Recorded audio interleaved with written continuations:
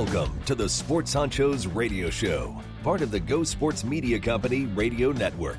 We're hoping you're here because you've just about had it with everyone and everything else, and you're looking for a pair of good-looking guys to tell it like it is, like it was, and how it should be. Or maybe you've got nothing else to do right now and you just need to waste some time. Either way, you might as well turn it up, because it's time for the boys to get in your face, under your skin, over the top, and out of bounds. And now, here are your honchos, Paul Cuthbert and Robert Cuny. Hello there, Mr. Cuny. Shalom, Mr. Cuthbert. Let's go! Woohoo! We're back, baby! Wednesday, May 19th, episode 30 deuce.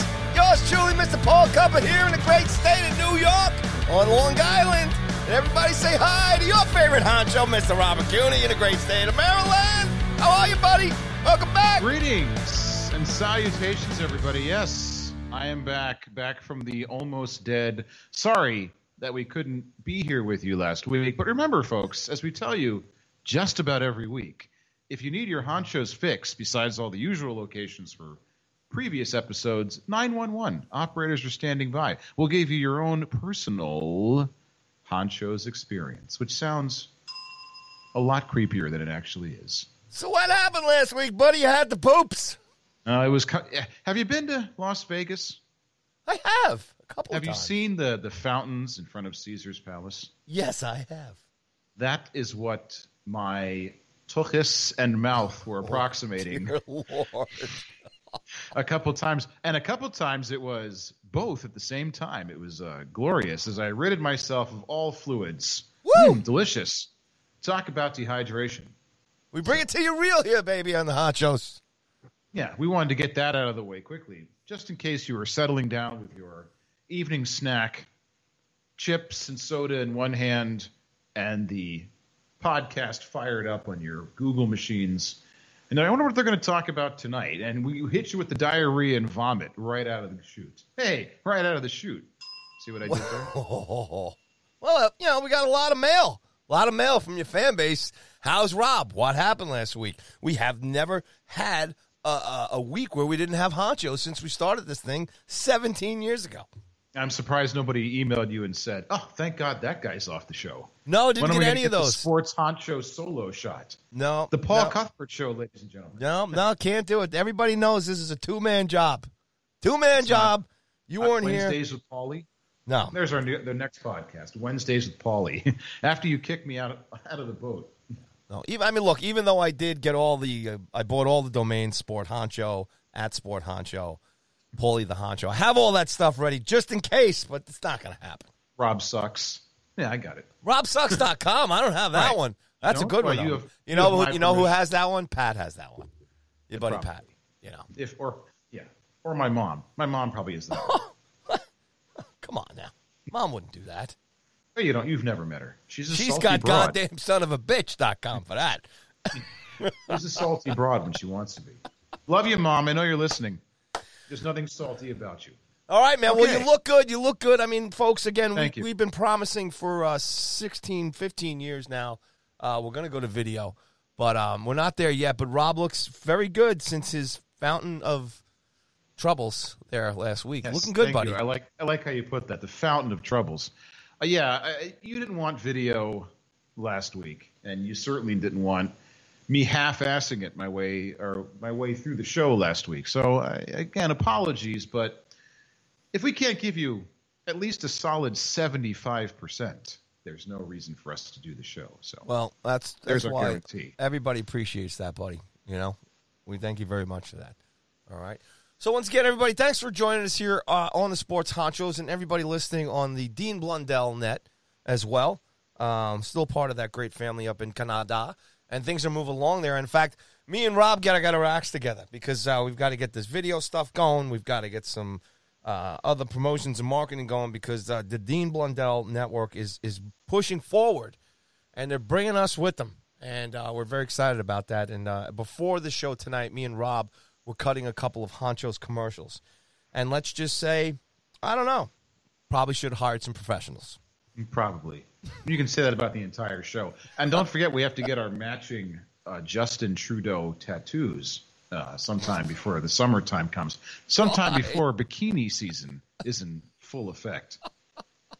By the way, speaking of only giving 75% effort, have you seen any of these cicadas we've been warned about? Because I have seen not one gross exoskeleton laying out in my front yard. Nothing crunching under my feet except things that crunch. You like that? You thought I was to say something much more clever. I was, but we don't get them until August around here up on the island. Because I hear people in my neck of the woods talking about cicadas. I'm like, where? Where is my every 17-year party favor? The crunch of the cicadas. It's too early. See, I was going to ask you. Apparently not here. Is it spring in Maryland down there? I know you guys are a little southern than us here in the island. It's beautiful up here. I mean, the Lord is shining down on us here, and we've got the governor's opening everything up. The Northeast here, New York, everybody. The masks, they're gone. People are streaking in the streets here, and wearing their masks on other parts of their body now. Besides their face, since the CDC and the governors up here in the Northeast have just said, go ahead, hang out, have fun. Well, today was the first day it got into the 80s, and it's been unseasonably cool down here for the last several days. But now the weather is starting to be more like almost summertime. Hey, Memorial Day weekend is coming up. You're going to be schwitzing like Airedales for the next 90 days. So get used to it, folks. And same thing down here. The governor has declared apparently COVID is over down here. So things are opening up, full capacity. Mask mandates will be dropped. Even in my unbelievably restrictive county, things are opening up. Mask mandates, I believe, are going to be dropped here in this county sometime before the 4th of July. But people are slowly, some more slowly than others, slowly returning to normal. But again, no matter what the governor says, it doesn't matter, because businesses still have the option to say, we're going to stick with our own mask mandates and so on. We don't wear masks here on the Honchos. No, we're doing this mask free. Through this whole COVID thing, we've been rebels. Right. And cicada free, apparently. Yes. Oh, and happy 75th birthday today to one Andrei Rene Roussimoff. Or I should say, today would have been the 75th birthday of one Andrei Rene Roussimoff, better known to you and I as Andre the Giant. Would have been 75 today. See, I'm not. He will be missed. How long has he been underground now? 10 years?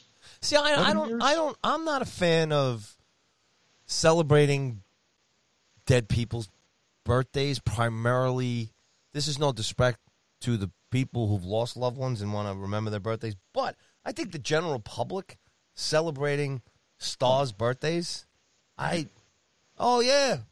Freddie died, Freddie Mercury died, 12 years. I love Freddie, he's an idol of mine, but I'm not putting up balloons to celebrate the 13th birthday since he died. I mean, I don't get that stuff. By the way, when I said he died about 10 years ago, I was just a smidge off. He died in 1993.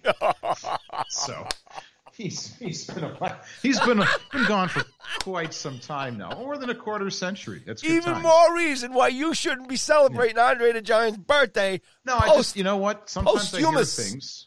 I hear certain events or dates or pieces of trivia that I'm like, oh, Andre the Giant, pop culture reference, kind of an icon. Nobody best cares. Known outside of wrestling. People know him for his spectacular role in The Princess Bride, and so I thought 75 would have been a milestone why do you birthday. Say spectacular? He didn't win an Oscar for anything. He had a couple funny lines. He's a big guy. You don't have to win an Oscar to be spectacular. Great flick, but I mean, come on. You've never won an Oscar. Was he spectacular? Was he spectacular in that movie, or was he cute, Rob? First of all, a man like I am doesn't say another man is cute. Okay, Pally. I'm asking you again, Mr. Cuny, you're under oath. Was Andre the Giant not cute in that movie? Not spectacular. I cannot call another man cute. I will say his performance was pleasant. How's that? Disappointing. Not cute. Any other dead people's birthdays you want to bring up? Oh, I'm here sure tonight there's a on the lot. sports Wait, hold shows? on. Speaking of dead people, at 7:43 p.m. tonight, no Hall of Famer. Baseball Hall of Famers. No Baseball Hall of Famer has bitten the dust. So, Willie, if the family and friends of Willie Mays are listening, and we know you are, please grab Willie, give him a hug. Give the Say Hey Kid a nice hug. Say hey, kid, baby. Yep, from all your pals here. Tell you, you know, Willie could help out today. And we'll get into it later, maybe a little bit. The Cicadas? It's the New York Mets, baby. Whew, I know they're still in first place, but everybody's injured. But anyway, we'll save that for the Major League Baseball section of the Sports Honchos. So what do you got for us tonight in the cold open there, Mr. CUNY? In the cold open? Well, I got a couple things quickly. Were you all on the island up there as negatively impacted by the alleged gas shortage as those of us down here in Maryland? I actually went down to my local gas station here, and I filled up paper bags with gas and put them in my wheelbarrow. Paper. I saw everybody using plastic bags. I figured, you know what? Let me try paper bags. Have you ever seen anything so as moronic as people using plastic bags, suitcases, open Tupperware? Yeah. I just, it's part of the problem with the gas shortage is not that we don't have the gas. No disrespect to our southern brothers down there, but the further south you go, the sillier things get. I mean, they stop short of, filling their mouths with gasoline to carry it home. I mean, that's the next line. Why not just pour it all over your car and let your car fire? Exactly. And then you won't need a car. Exactly. There you go. I mean, look, if people were just a fraction less stupid in their consumption of gas during this temporary shortage, we wouldn't have had all the lines and the gas stations closing. It's absurd. Here, if you don't mind me. Now, look, as far as, gun rights and everything, I'm up for it. You want to own a gun, that's great. Okay, but I am for strict gun laws, and I'm for background checks. Now, to get you see these people in these videos, right? They actually had to get a license. They were given a license to drive that car to the gas station to fill gasoline with plastic bags. Fill plastic bags with gasoline. You know what I'm saying? I mean, but at least some of them had the good sense to double bag those. Those same people, bags. Those same people can walk into a gun store and buy a gun with no license. It's frightening. I'm all for police just coming up to people and saying, just give me the license. No, you're done. Just give me the license. Here's some bus tokens. Those people should not be on the road. And a couple of people blew up. What a surprise. It's like the people that have fireworks accidents or deep fat fryer accidents on Thanksgiving. Yes, you're sympathetic. You feel bad when anybody gets injured.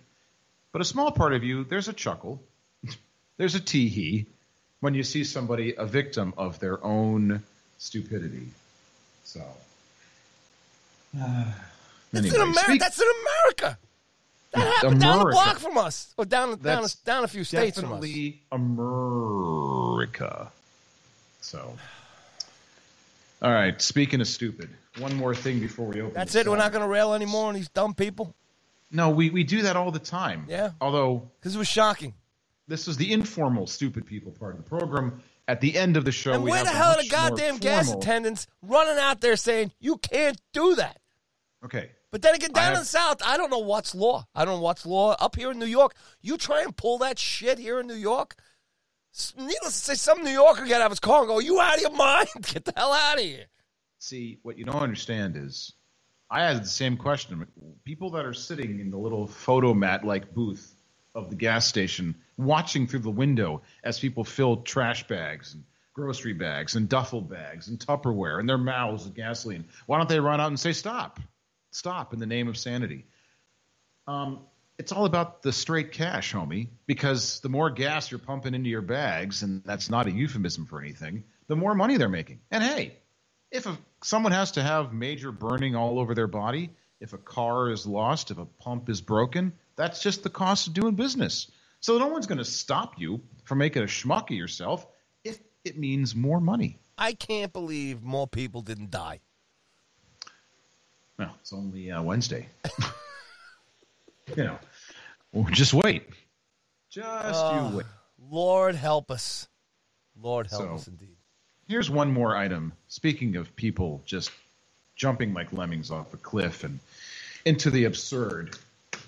Disney are good pals at Walt Disney World. Or Disneyland, excuse me, the one in California. They have a brand new Snow White ride, which apparently for children is quite frightening. Because, every Disney movie has something that scares children. But it's gotten a lot of praise for a very... yes, Disney music in the background. It's gotten a lot of praise for how much of a thrill ride it is, especially for a ride marketed to families. However, and that music's pretty loud in my ear. However, according to San Francisco Gate, that's apparently the name of a publication in San Francisco. Can you guess what the ultra-liberal, we have nothing else to complain about crowd is complaining about? This is a ride down in Disney. How they've attacked Disneyland over this ride. Can you guess which part of this ride has drawn the ire of the granola-eating, tree-hugging, ultra-liberal? Is it the Make America Dragon ride? No. This is in the Snow White ride. Oh, I'm sorry. Wasn't there a dragon in the Snow White movies? Try to keep up.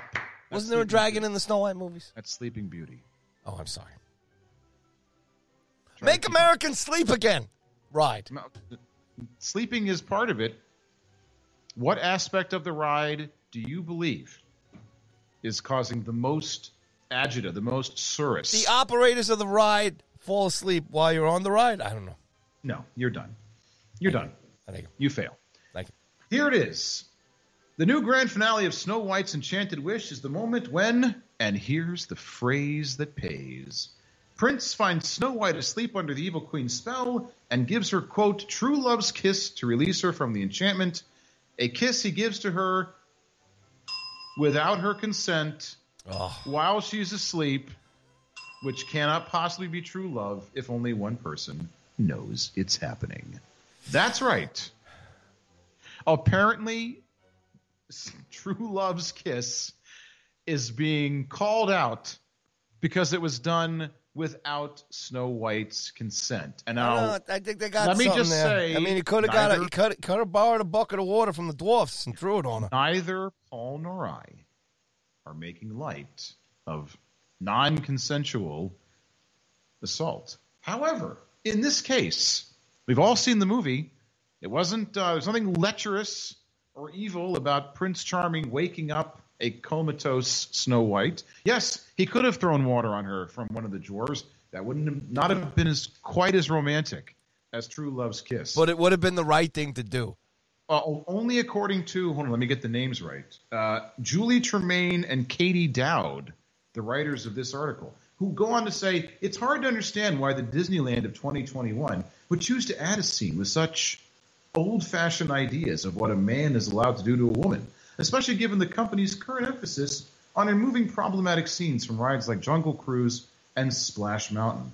Why not reimagine an ending in keeping with the spirit of the movie and Snow White's place in the Disney canon that avoids this problem?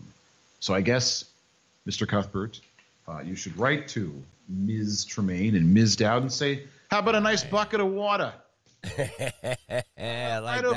Right over her head. Forget this kissing, Michigas. Just a nice lukewarm, room temperature bucket of water. Nah, throw some ice in there. Nothing says romance like a bucket of water over the head. Throw like some sort of a little blue dye in there too. Some sort of ice bucket challenge thing. So that's Now is this going to go to the Supreme Court? I'm sure it's going to go to the Court of Public Opinion, and as of now, nobody has changed that ride or closed it down for reimagining. Hey, does Sleepy Joe have an opinion about Sleeping Beauty right here? Is this going to go up to the top? I can neither confirm nor deny.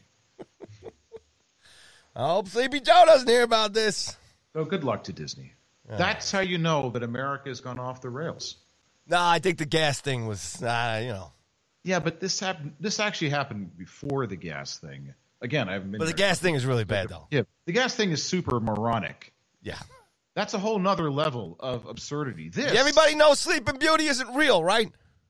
It's Snow White. Yes. Oh, everyone knows it's a fictional story. See, so I'm getting things crossed here between Snow White and Sleeping Beauty, and I apologize the evil because I'm queens sure are the same. somebody's going to write a letter that guy Paulie on the Sports Honchos doesn't have his Disney princesses in order here. Right, and but we say regardless, queen, if it's Sleeping Beauty or Sleepy Queen or Bridget, whatever the queen is, Cinderella, whatever her name is, they ain't reals. They're cartoons. I mean, if your ire is raised by a ride that has a scene in which somebody hold on. kisses a woman back to up wake here her for a up, second. If that's all, no, wait, hold on a second. What is the ride? What's the ride? Zip it. Zip. One moment, please, as you keep stepping on my points. I got questions. I know. As I was saying, if your ire is raised by a woman being woken up from a coma induced by a magic spell. Now, see, I'm getting. Was the apple Snow White or is it Steve? Doesn't matter. Snow White is under a spell. She's done. She's out, and could be for the rest of time. Some guy, some poor schmuck comes along, gives her a smooch, wakes her up, and says, "Booby, it's true love, Tatala. You and I are meant to be together." Oh, now you're telling me there's Jewish princes? Aren't they all? Sorry. So I've heard of the Jewish prince. What about the Jewish prince? The people that are upset about this, now here's your choice. In a coma forever, on life support, forever, being woken up by a delightful and, dare I say, romantic gesture by someone who may or may not be a total stranger. And he didn't check if there was a DNR, right? Somewhere like in her hand. And he was something. probably fully vaccinated. So there you go. Now, Mr. Cuthbert, dive in with your questions. What in God's name does this ride do? It takes you through the whole movie through an adventure. So it's just like all the other part ones. Part of it ends the with Little Mermaid. The ending is the death of the queen. Spoiler alert: the death of the witch, the evil queen, and you see Snow White woken up by Prince Charming. Everybody goes home a winner. Is it an animatronic? Those two. Or is it two real people? No. It's not. It's not real people. Oh my God! So they're not even worse. It's not even a real guy kissing a sleeping real girl. You bring these things up on the show. It gets me very agitated. They're not real. To get you agitated. You would, if you said to me, "What do you think is more real? Snow White being kissed by Prince Charming, or people putting gasoline?" Are you sure it's Snow White and not hefty Sleeping bags? Beauty and Prince Charming? And who was Cinderella? Beauty. Who was hanging out with Cinderella? What's his story? It's another prince. They're all the princes, the witches. They're all the same. What about the frog? The guy in the frog who was the frog, and he's a prince. There's no frog. That's the other way around. It would be a woman kissing the frog. So where's the uproar there about just a human being kissing a lizard? In the frog community, in the amphibian world, she could have got warts on her lips. Yeah. Kissing the frog. Big issue. Would you kiss a toad? Where's the uproar there? Who's defending the frogs? Maybe that frog didn't want to be kissed. Ladies and gentlemen, I would only kiss a frog or a toad or any other amphibious creature if I had their full consent. All right, it's time to leave Disneyland and head to the hardwood, the diamonds, and the rinks for a little hockey, hoops, and hardball here on the Hot Show. Put your hands together, Rob. Come on. We're not clapping. Come on, you got to practice. Video's coming, man. Here we go. My favorite part. Woo! Oh, yeah. NHL playoffs are in full swing, baby. NBA playoffs on tap. Baseball, 40, 50 games in. It's good stuff. Lots of stories. It's right now. It's 1-1. Robert Cooney's Capitals are tied with the Boston Bruins. Right now in game 2, I think. Right there, Rob? Game 2. Just scored. Game 2. Yeah. Can you believe, by the way, this is the first time since 1979 the Leafs and the Canadiens have faced off in the playoffs? Can that be right? Yeah. Wow. It's awesome. 42 years. Their playoffs don't start until tonight. That the Nova Scotia North. Because the Vancouver Canucks finally finished their season yesterday. Finally. Limped to the finish line. Only one series, that's Tampa over Florida, is 2-0. We got a lot of 1-1s, some 1-0s. The Caps are doing what the Caps do, which is go to overtime in every game. They either get a big lead, then cough it up, or they somehow manage to come back and then at the very last second cough up their last-minute lead. We are getting Game 3, by the way, back tonight. I stand corrected on myself. It's Game 3, sorry. Yeah, Game 3. It's 1-1. Thank you. It's 1-1. The Bruins just scored a moment ago to tie it 1-1. Anyway, we're getting Kuznetsov back and Samsonov. A couple of clowns, these two guys. What?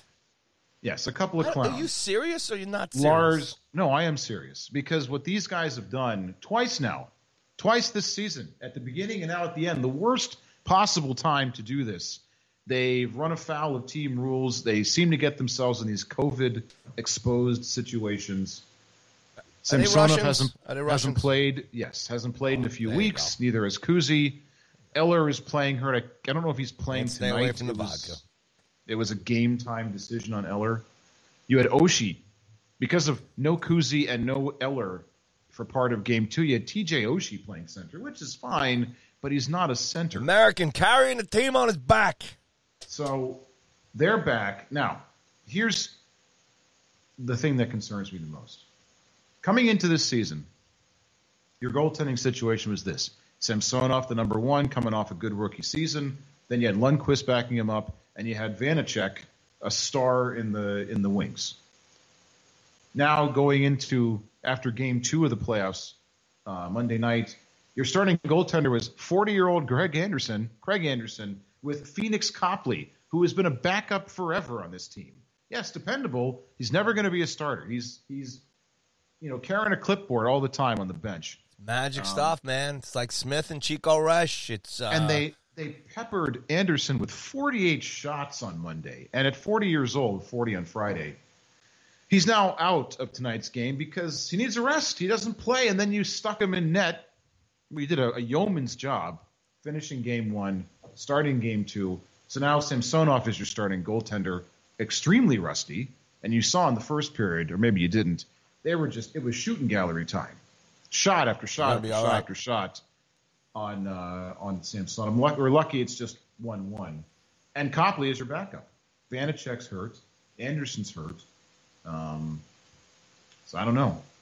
It's another going to be another nail biter between the Caps. Well, you and the yourself Bruins. have been concerned with the goaltending here in Washington all season long. I was happy with what Vanacek did. He had a pretty good season, considering he wasn't supposed to be the number one goaltender. So we'll see. The Bruins have gone back and forth too with their goaltending too. I mean, Rask was out there for a while, and then this kid came in here to play for him, Swayman, who did a really good job. Rask, I believe, is starting tonight playing for them. He is. So yeah, he is. His helmet just got knocked off, getting a little rough there in front of that. But with these two teams here, but it's pretty much everybody that's up front. That's going to be the storyline either way, no matter who you had in nets for either of these two teams. Granted, Rask can probably definitely steal a game for you. The experience is there. There's no doubt about it. And as far as Washington's concerned, too, look, this is a great series. As far as the matchups and the experience, both of these teams, obviously, in the last 5-6 years, going deep into the playoffs, winning Stanley Cups, getting to the finals, all this stuff. And then a couple of different moves here at the trading deadline. Obviously, Manta coming to Washington and Hall coming to Boston. Along with everything else, Rob, and the rest of the playoffs here, all these matchups are just fantastic. So you can probably see this series going 7.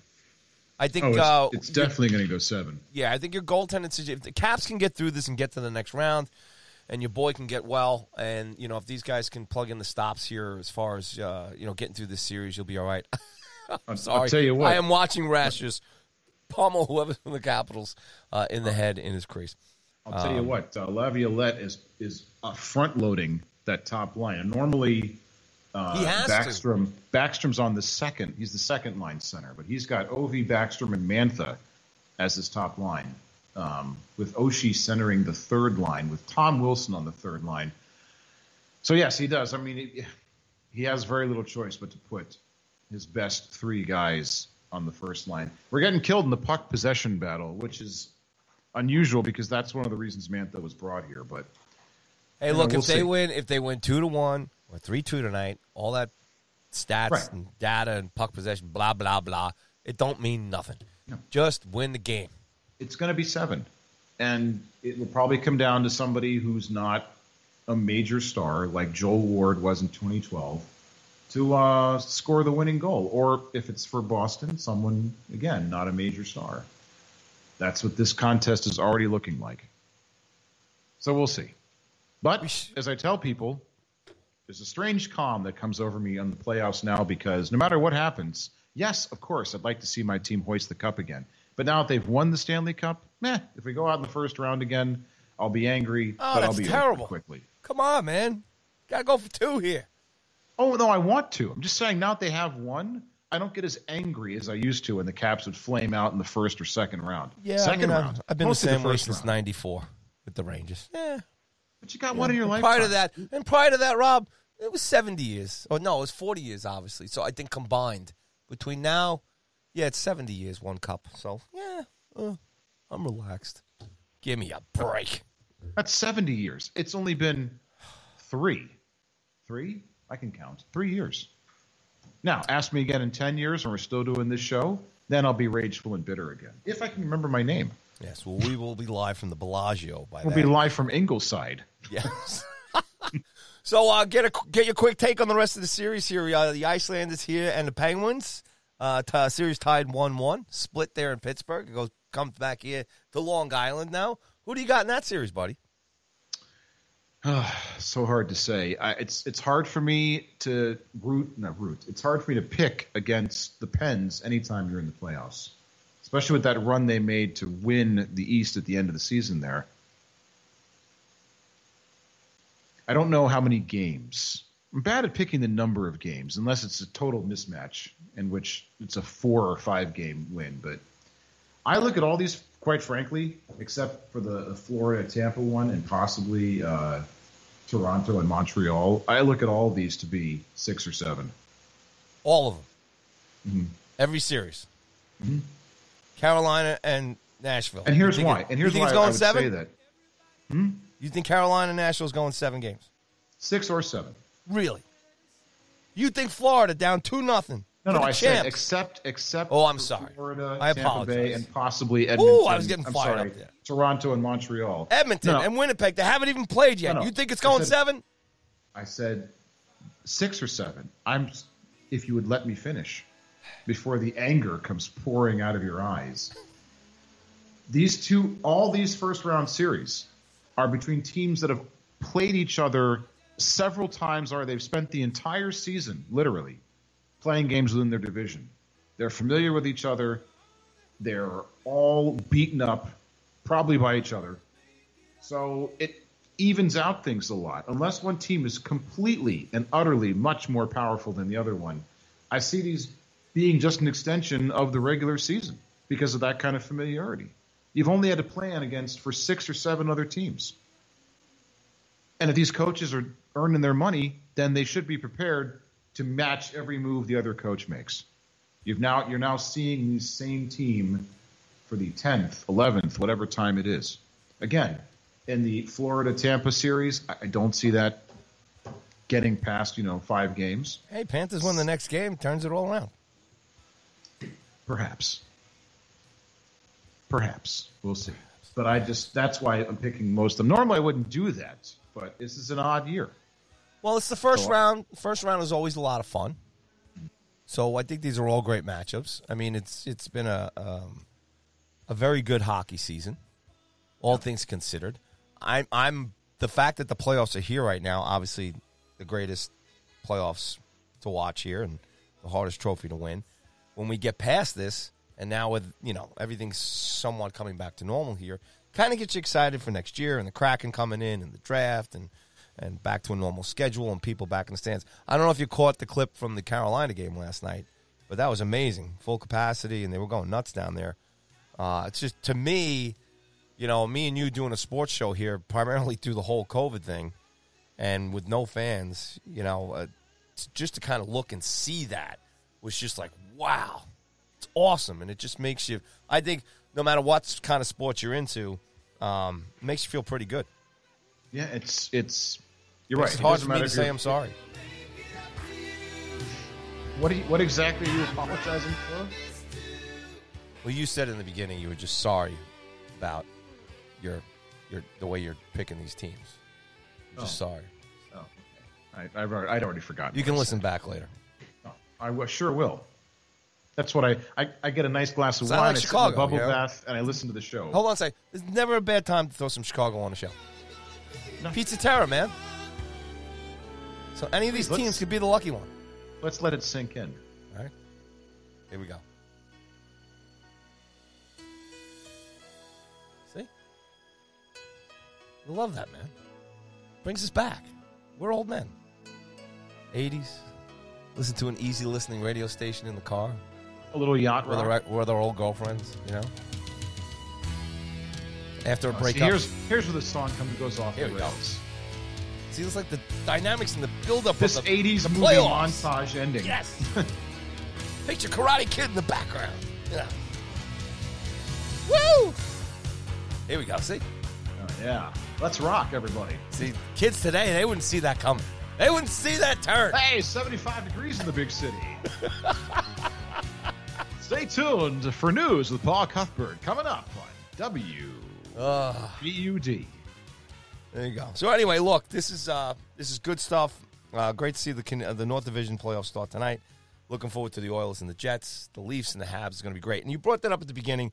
Yes, it's been that long since those two franchises. And I know at first it was like they were not going to have any fans in the stands. I don't think Toronto's going to be allowed to have anybody. I think Montreal, they're going to let like 2,500 people into the building because Ontario's just had it really bad up there as far as COVID and everything else. So that was, to me, the big shame. You have these two storied franchises, these two diehard, rabid fan bases in Toronto and Montreal.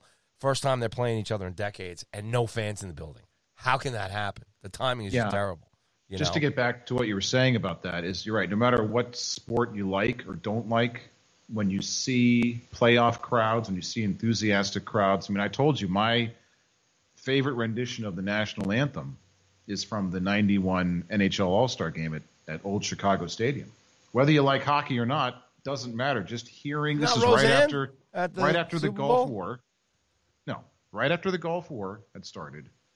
And the fans, you couldn't hear the person performing the anthem because the fans were drowning out the singer. And then they unfurled a huge flag at the end. It still gives me a chill. Yep. So you're right. Times. Fans do add to the entertainment for those, as weird as this sounds, for the other fans. So if you're watching a game, part of the entertainment, I suppose, during the playoffs is the crowd.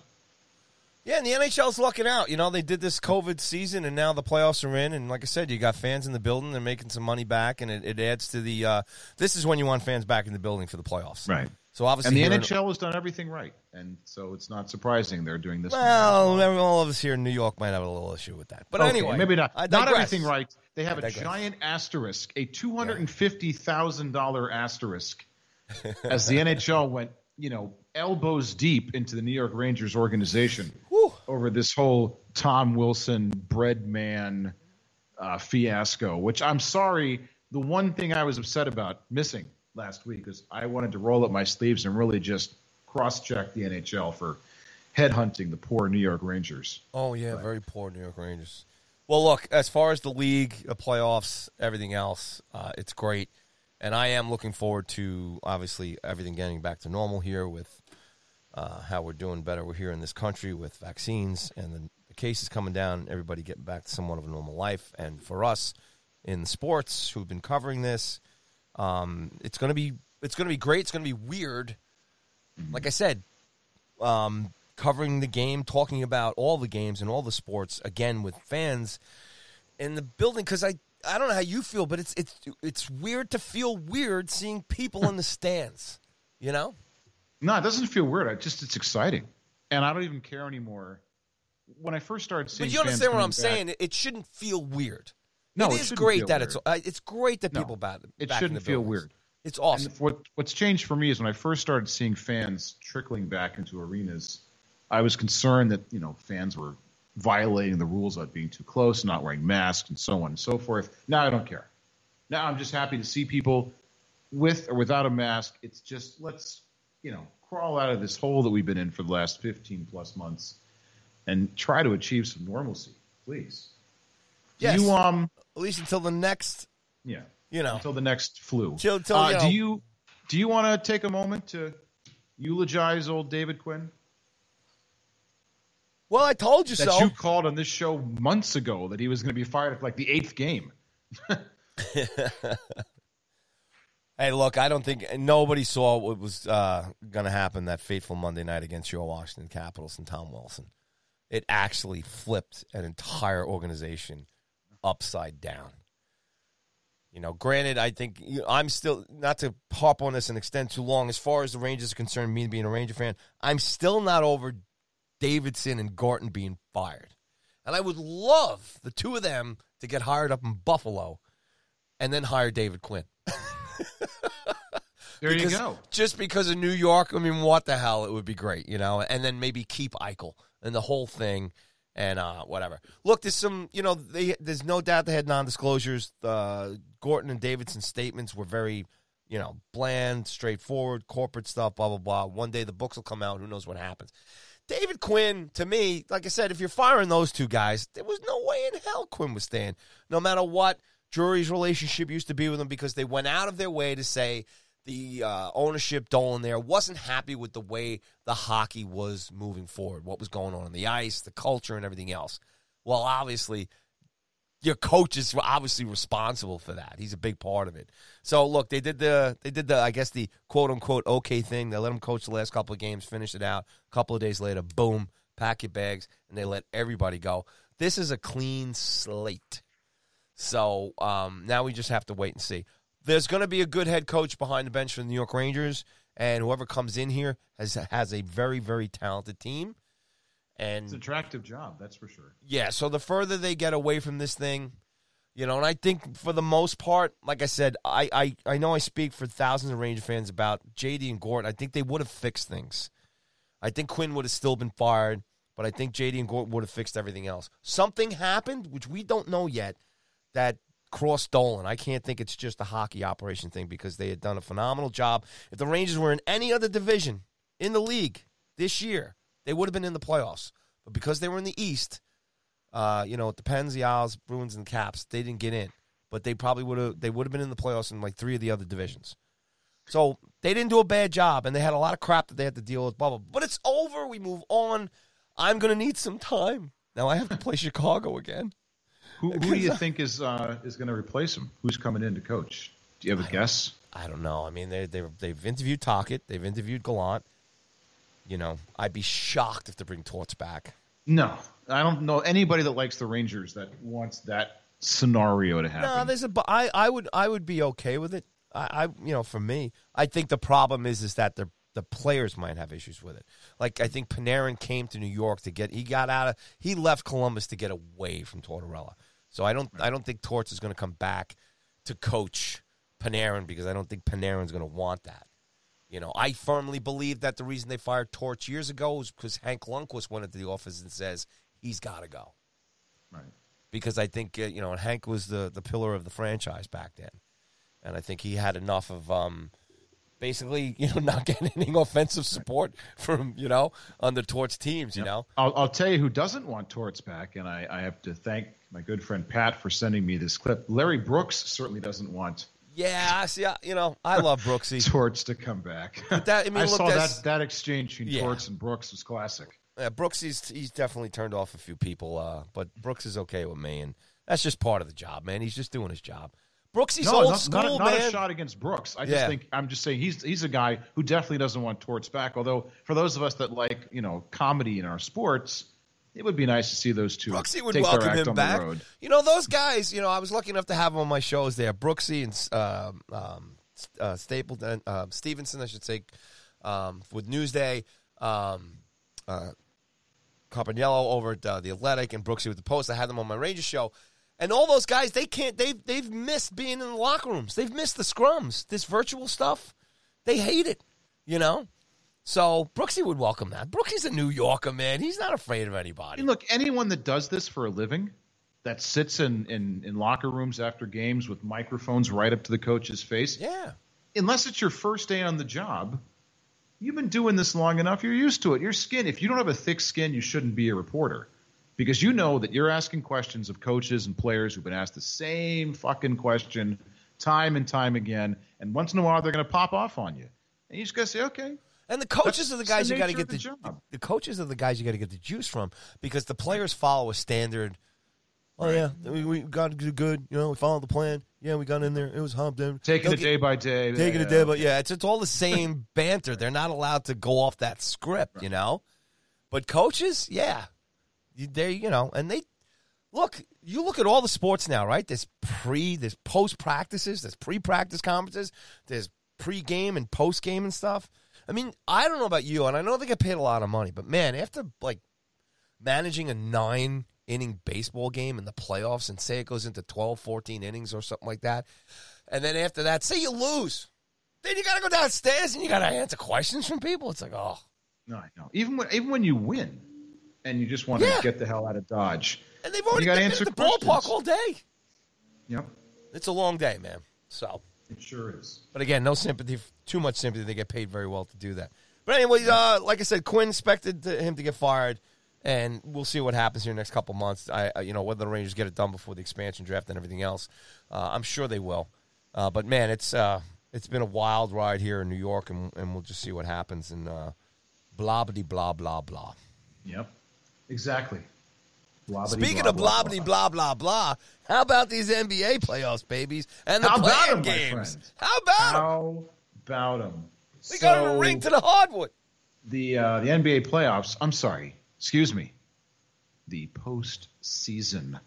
Playoffs don't start till after the play-in games. That's right. If you want to be technical. So the postseason began yesterday with the Pacers and the Hornets, the number 9 and 10 seeds in the Eastern Conference, and the Celtics and Wizards, the 7 and 8 seeds, playing. Now, the way it works, once again, for those that did not follow along with my algebraic formulas, that's me, on how the postseason works, the 7 and 8 seeds. So just because, let me go back one more notch. The top 6 seeds in each conference, they're in the playoffs. That's their seeding. They're done. They're good. They start Saturday. The 7 and 8 and the 9 and 10 are only guaranteed a chance to be in the playoffs. They're in the postseason with a chance to go to the playoffs. The 7 and 8 seed play each other. The winner of that game becomes the 7th seed. Boom, locked in. The loser of that game, in this case in the East, the Wizards, the Western version of that starts tonight, or has started already with San Antonio and Memphis. More on that in a moment. So the loser of the 7-8 game plays the winner of the 9 and 10 game. So if you lose the 9 and 10 game, you're out, you're done, have a nice summer. So tomorrow night, the Wizards will play the Pacers for the right to claim the number 8 seed and take on the Philadelphia 76ers. Do they get a banner? In the East. If it's Washington that wins, they probably will put up a banner for that, considering how thin the success has been around here. But here's the thing, and I think I go back and forth in this. I think the play-in game, just like the the one-game wild card game in baseball, you're already piquing people's interest right off the bat, and you hook them for the rest of the playoffs. I like what they do in baseball with the one-game winner-take-all. I like it here. Here's what I don't like, though, and the NBA has got to be kicking itself. On the West, the 7-8 game, and if you had said this 3 or 4 years ago, you would have thought that I was, just jerking your chain. The Lakers and the Warriors, Steph Curry versus LeBron James, former MVP, most likely this year's MVP, and Steph Curry. you got the most exciting game of the playoffs until you get to the finals tonight at 10 o'clock Western time, West Coast time. LeBron versus Steph, one game take all. The loser of that game will not be out of the playoffs, but they have to win to not be eliminated.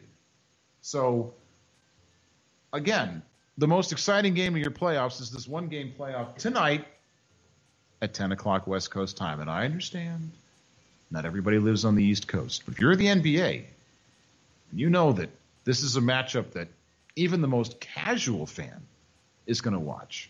I realize it's not a one-game, take-all sort of experience, but it is for the right not to have to face the top-seeded Utah Jazz. And it's got the star power in it.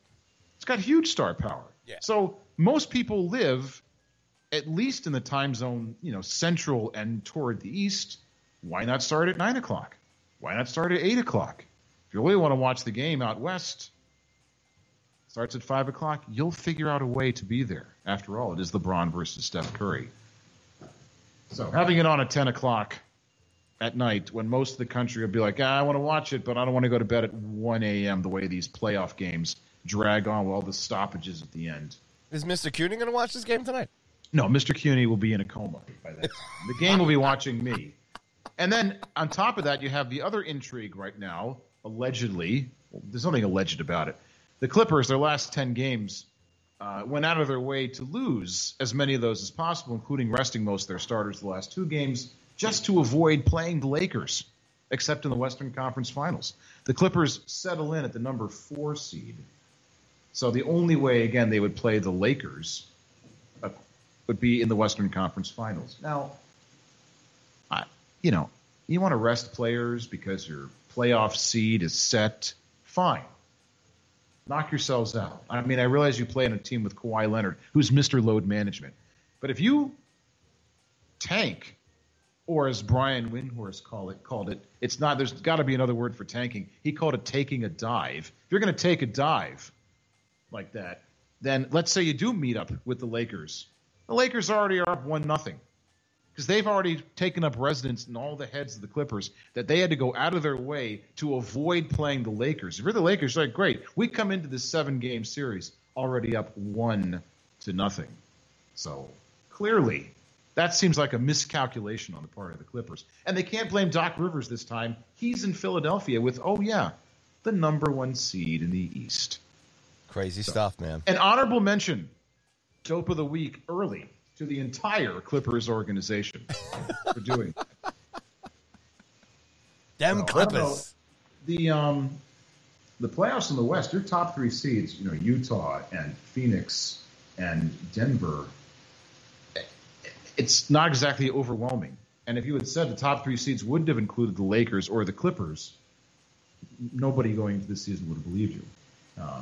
Utah has just been steady. I have no idea if they're in a playoff series, if they have what it takes to make it to the NBA Finals.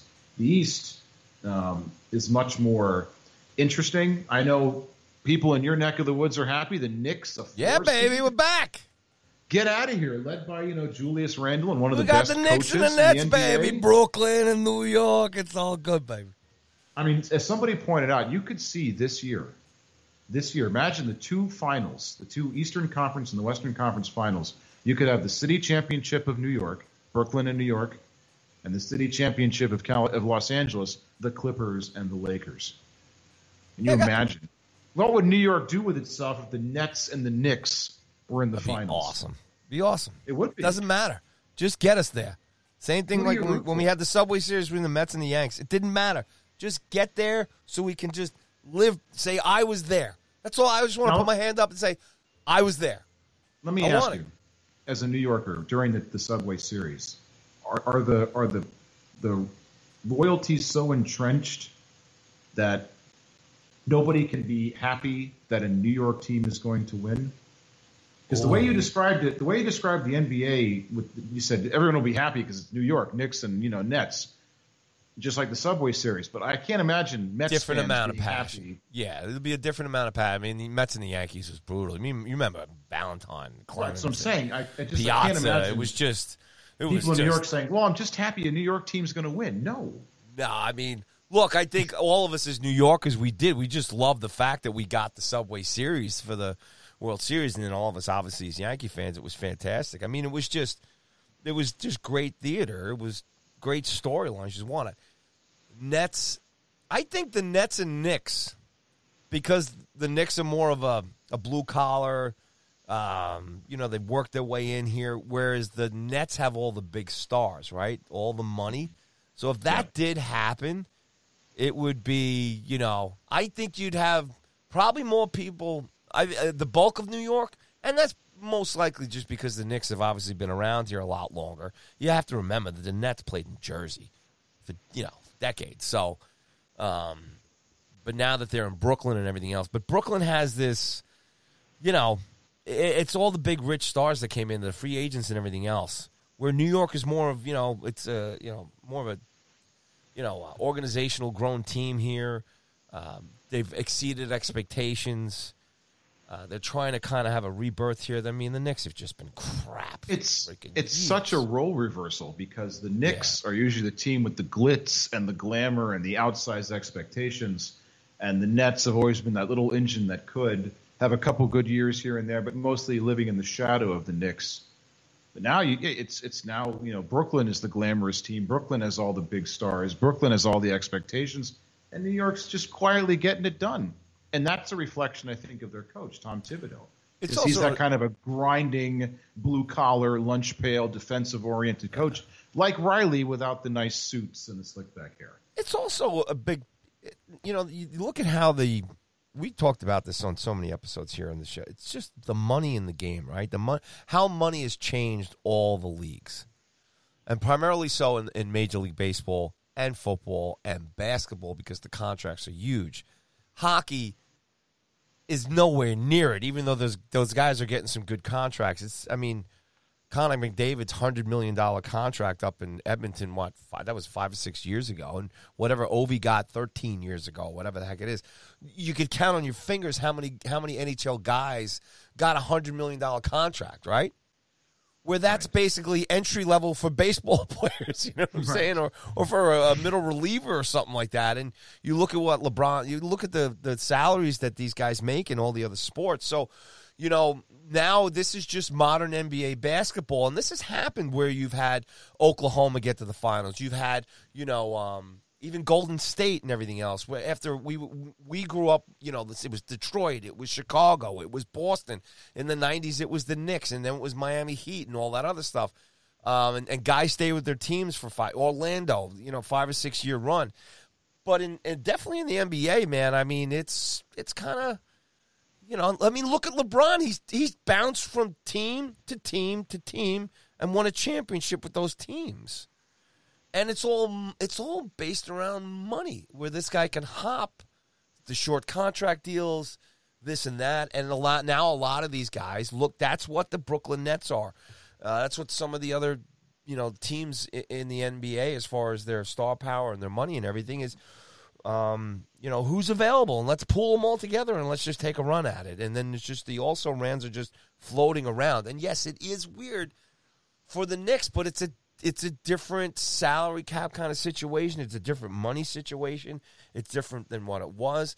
And playing in the Garden for the Knicks is not really the shiny, great thing that it used to be, especially in the 90s with those great teams with Ewing and all those guys. So Kevin Durant said after he signed with Brooklyn, he said something which I know is a knife in the heart of all Knicks fans. He said playing for the Knicks just isn't cool anymore. Exactly.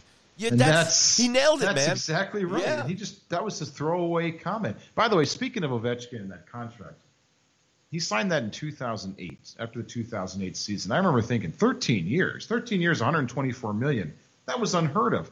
And now here we are. We're coming to the end of that contract. That 13-year contract, again, seemed like he was going to play for the Caps till the end of time. And now look, all of a sudden, hey, we're at the end of that 13-year contract. That's a bargain, by the way. 13 years, $124 million. But nobody was getting contracts like that in the NHL. Nobody. So one thing Ted did that was smart. He goes, I don't want to lose this guy. It's just hard to believe. It's Mark been 13 years. Mark Messier at the end there with the Rangers and stuff. That guy was trying to get the top pay for him. Now, this is a guy who had won 6 championships, right? It was 6 championships with the Rangers, right? So he'd won 5 before that. He was trying to get $6 million a year. $6 million. That's an entry-level contract now, or a 2 or 3 year contract for a guy like Chris Kreider. For these other guys, young guys, 2 or 3 years into the league, or whatever the heck it is, haven't won a damn thing. This guy had 5 rings, and he's begging the garden. I think I deserve $6 million. Could you imagine? The contract negotiation should have been this. He should have just pointed up into the rafters and said, you see that banner that says 1994 Stanley Cup champions? That's me. That's how bad the money was in hockey, guy. because they couldn't keep Gretzky and Messier there. They were both making $6 million a year, I think it was. That was a bad mistake anyway, too. I mean, it was great having Gretzky here. Pre-James Dolan. Now, James Dolan never would have let that happen. It's one thing to say about him. He likes to spend money. He likes stars. He likes people that are his stars and his friends. But anyway, that's enough about, we did hockey already. Let's, going on about everybody. So the Basketball Hall of Fame class, 2021. What are your thoughts on that, buddy?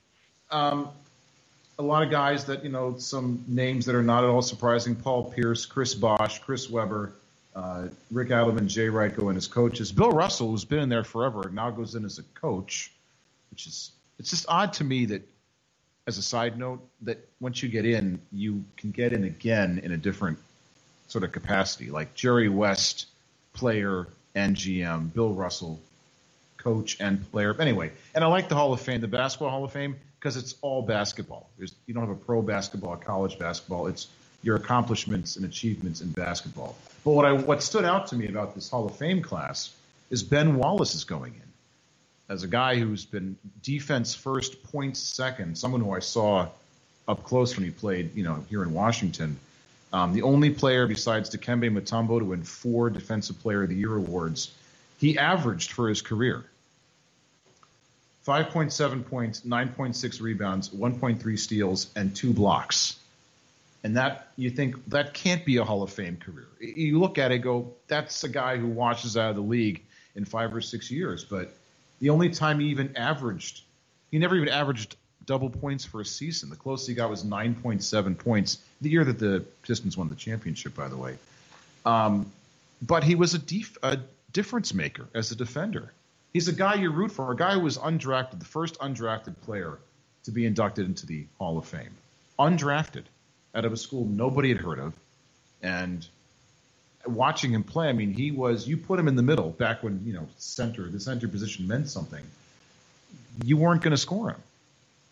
He might not get every rebound, but you're not going to get by him. And he wasn't, 7'9". Yeah, he was, 6'8", 6'9", somewhere in there. And it's a great story. That's really all I have for it. Is a guy like Ben Wallace, you look at him over his career and you never say while he was playing, hey, this guy's going to be a Hall of Famer. Again, for only one of 2 players doing 4 NBA Defensive Players of the Year. He does have the championship, of which he was a vital part of that 2004 Pistons team. But you never think a guy like that, who doesn't have any flashy numbers, is going to get in the Hall of Fame. It's kind of nice. It's nice when somebody who does all the dirty work, a guy like a Dennis Rodman, except he was the anti-Rodman because he was a guy like me on this show. Exactly. He was incredibly shy, like you, about himself. He wasn't, all about me first. So that's all I have on the Hall of Fame. I think it's great that a guy like Wallace got in. It's a good point. Good stuff. And I'm with you there, man. I like seeing the hard-working guys that don't get all the glitz and the glam and the headlines and stuff like that get appreciated. They're still appreciated by the working men like us. Like us. It's just funny to see a guy. You remember him playing, and you think, this guy, Hall of Fame, get out of here. But then you look back over his whole career and go, yeah, okay, I can see that. It's now as you watch sports, you're always thinking to yourself, because when we watch sports, you think, is this guy an all-time great? Is he going to be in the Hall of Fame? And there are guys that you can peg and say, oh, this guy's going to walk into the Hall of Fame or skate into the Hall of Fame. Others, though, you look at them and go, there's no way. And then it turns out you were wrong. Good. So, we'll have them on the show. We'll have them on for dinner and drinks. Sure. Good stuff. Sure. We can kiss his ass some more. I like it. Is it true Marv Albert's going to retire? Yeah. Is this true? And Speaking I of the Knicks. As a New Yorker, this one's got a sting. Yeah, Marv Albert's called it a career for 55 years. What does that mean? It's got a sting. Meaning I'm going to be a loss for you. It's not a loss. Marv was great. Mm-hmm. Love Kenny. You know? Oh, Kenny's great. But, I mean, I'm okay. Okay, all right? All right, let me ask you this. As a New Yorker, see, I love doing a show with a New Yorker. So many things center around New York. Does the name Marv Albert still have the same sway? Is he still, residing in the hearts and minds of New Yorkers the way he used to? You talk about, the Me Too movement and all that other stuff, and you talk about what he went through and all that stuff that came out. I mean, it wasn't the same after that. And I'm only speaking for myself. Right. So maybe that's why I react that way. It's like, look, do I respect him as a sports broadcaster and some of the great calls he had? And like I said, growing up with the Knicks in the 90s and all that stuff and him being a part of that, it was a great broadcasting crew back then. Walt Frazier and I can't remember the other broadcaster for the Knicks who actually continued on for Marv with that, and I think he's actually going into the Hall of Fame, Basketball Hall of Fame. You mean Breen? Yeah, Mike Breen, fantastic, one of the best. He is fantastic. Yeah, and I remember as growing up in my 20s there when Breen started on WFAN, and then he got the gig and all that other stuff. So, but that was I remember that transition there when Albert went through that, and unfortunately, to certain people, and I guess maybe more or less that I was young then, I was like, oh man, he's caught up in all this bullshit and it's just not the same anymore. And he was kind of ran out of town, you know what I'm saying, or ran underground there for a while. And then he comes back and he's been working for TNT and all that other stuff throughout the years. And obviously, like I said, we love Kenny doing hockey and the Rangers and the Giants and stuff like that. And don't forget about at football. Kenny Albert does football. He's very good. Exactly. Yeah. I mean, I want to tell you this. I don't have any ill will towards Marv Albert and respect him and stuff like that. But I think what you were asking there before, and maybe that's why I was reacting like, hey, I'm going to be all right. I'm not going to lose any sleep over this, is because it is what it is. I don't know. I love sports broadcasters. There's certain guys that you grow up with in the game and everything else. A guy like Vince Scully probably transcends a little more for me. I used to love Phil Rizzuto on the Yankees. I used to love, I used to love the old Mets announcers there.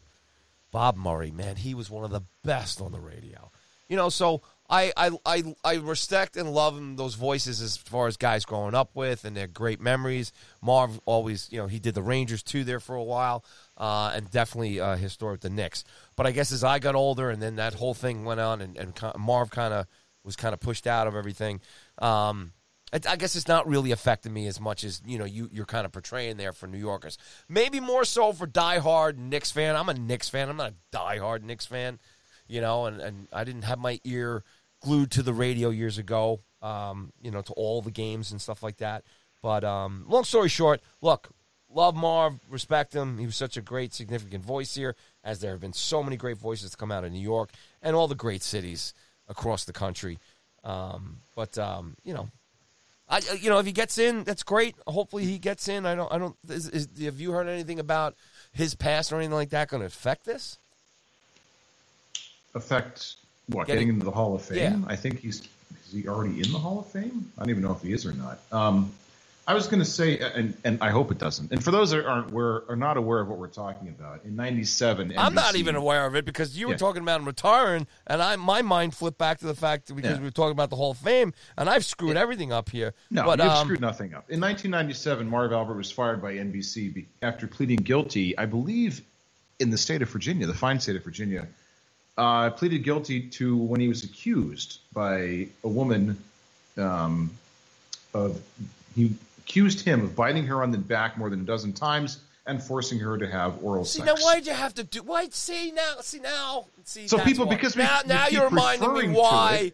Now you're reminding me why. Right. I was trying to block that out of my head, and you just brought it all back. Right. Well, just in the full disclosure, you were referring to it, so I wanted to bring people up to speed. And what I was going to say is the announcers that you mentioned, the guys that you really liked, are all New York except for Vin Scully. They're all New York team broadcasters. And yes, Marv Albert is in the national. I keep calling him Albert like he's Herb Albert. Marv Albert is in the national consciousness, but he was a New Yorker first. And by the way, at a young age, 23 years old when he got the Knicks gig, 25 when he did the Rangers. So he was like the Sinatra of sports, baby. Sports announcing. Everybody is sad to see him go, but I would just figure that he's a New Yorker first, a nationwide broadcaster second. That's why I asked him. Perhaps sting was the wrong word to use. Just was it something that gave you a little more pause, or will you not even notice that he's gone because he is such a big part of the national broadcasting scene? Like there was a guy here that used to do Redskins games named Frank Herzog. Nobody really knows who he is outside the D.C. market, but he was on all the big calls. All the Super Bowl calls were made by Frank Herzog. And when he left and was replaced by just what a total gas bag his replacement, Larry Michael, was, or is. He's not dead as far as I know. It was hard to take. But outside of Washington, D.C., outside this market, and anyone else who listened to the radio broadcasts around the country, we were like, meh, whatever. So I was wondering, whether Marv still held that same sort of appeal for New Yorkers, or if it was just, it was time to go. I wouldn't say for all New Yorkers, buddy. I wouldn't say. Maybe for diehard basketball fans, NBA fans, and Knicks fans, I would say, yeah, you'd probably have to talk to them. I'm probably not the guy to be talking about because now, like I said, you brought back the reason why I had blocked it all out. Yeah, and I know for guys in his class, I'll put that in quotes, Vin Scully and Al Michaels and Marv, you have to wonder, Brent Musburger, baby. Brent Musburger, who I love. But of these guys, to me, the answer is no. But some have accused Al Michaels and certainly Vin Scully of losing it a little bit. I mean, how can you not after 40, 50, 60 years of broadcasting? It's only natural. But I don't think it was time to go. I don't think it's time for Al Michaels to go. I don't think it's time for Musburger to go. Maybe I'm wrong. Maybe they're just not, everyone's cup of tea to the new generation of sports fans that are coming up. I don't know. I don't think Marv is retiring because he should retire. I still think he's got it. I still think he has a distinct voice.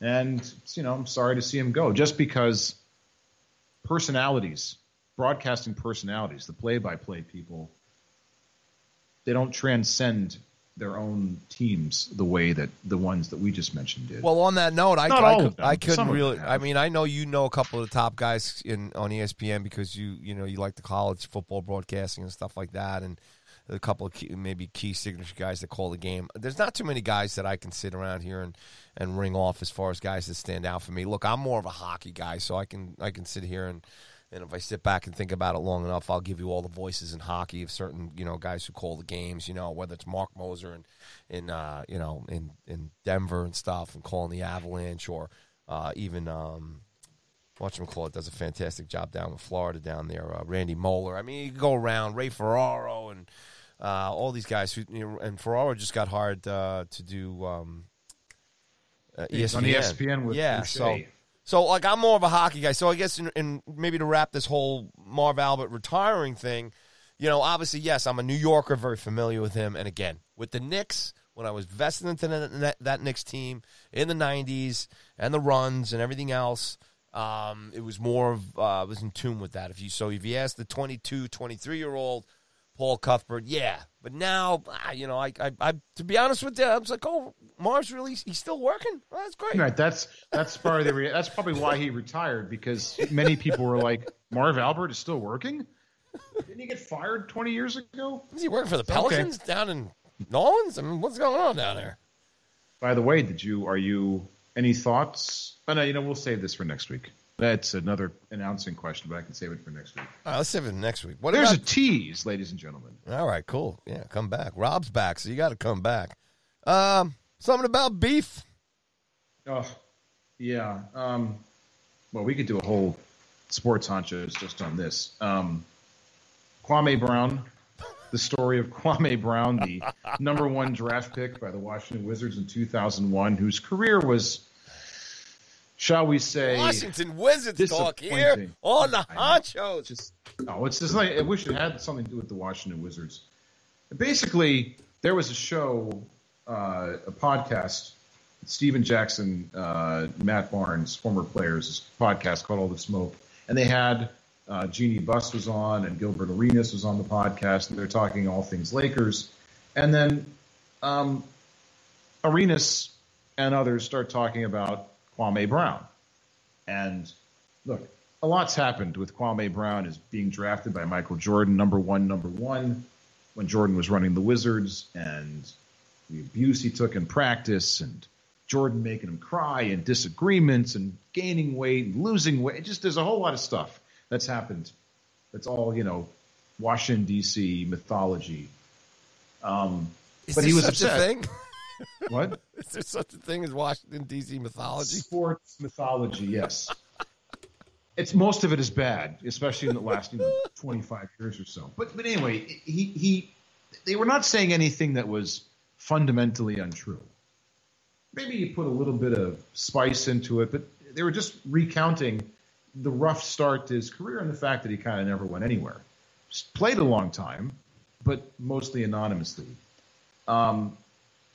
He then, in an hour-long YouTube video and then another video on Instagram, just went to town on Gilbert Arenas, on Matt Barnes, on Steven Jackson, on Stephen A. Smith, and Skip Bayless. They don't even work together anymore. Just tearing everybody a new asshole, saying things that you have to listen to the video. Also, there's a lot of things he says that as a middle-aged suburban white guy, I don't feel comfortable saying. Like a lot of very liberal use of the N-word, which even I wouldn't even repeat as somebody else's quote on a podcast. You have to listen to it. The anger. Now, this is a guy who never raised his voice, at least publicly, during the whole time he played. Certainly not in that very rough first year. And it was a lot of fish out of water stories, adjusting to living on his own as a 19-year-old, his dad coming out of the woodwork after being in jail for so many years and finding out that his son is the number one pick in the draft and then trying to forge a relationship with him. It was completely transparent. So a lot has gone on there. That's some Bugs Bunny stuff right there. Yeah. You have to – it's just what he did, his over-the-top scorched earth response. So let me read a couple of the things that I can read without, losing my license to do this. Okay, so he said this about – first, I think these are snippets from the video. I think you guys – remember, it was an hour long. Otherwise, we would have played it for you here on the Honchos. I think you guys need to focus and channel that energy to some real problems, Brown said in his initial response video. I like that. Initial response video. It was almost as long as the podcast. And Steven Jackson, maybe you can put that motherfucking blunt out and pull your pants up on your ass and put that rag down and act like a grown-ass man instead of a little-ass boy.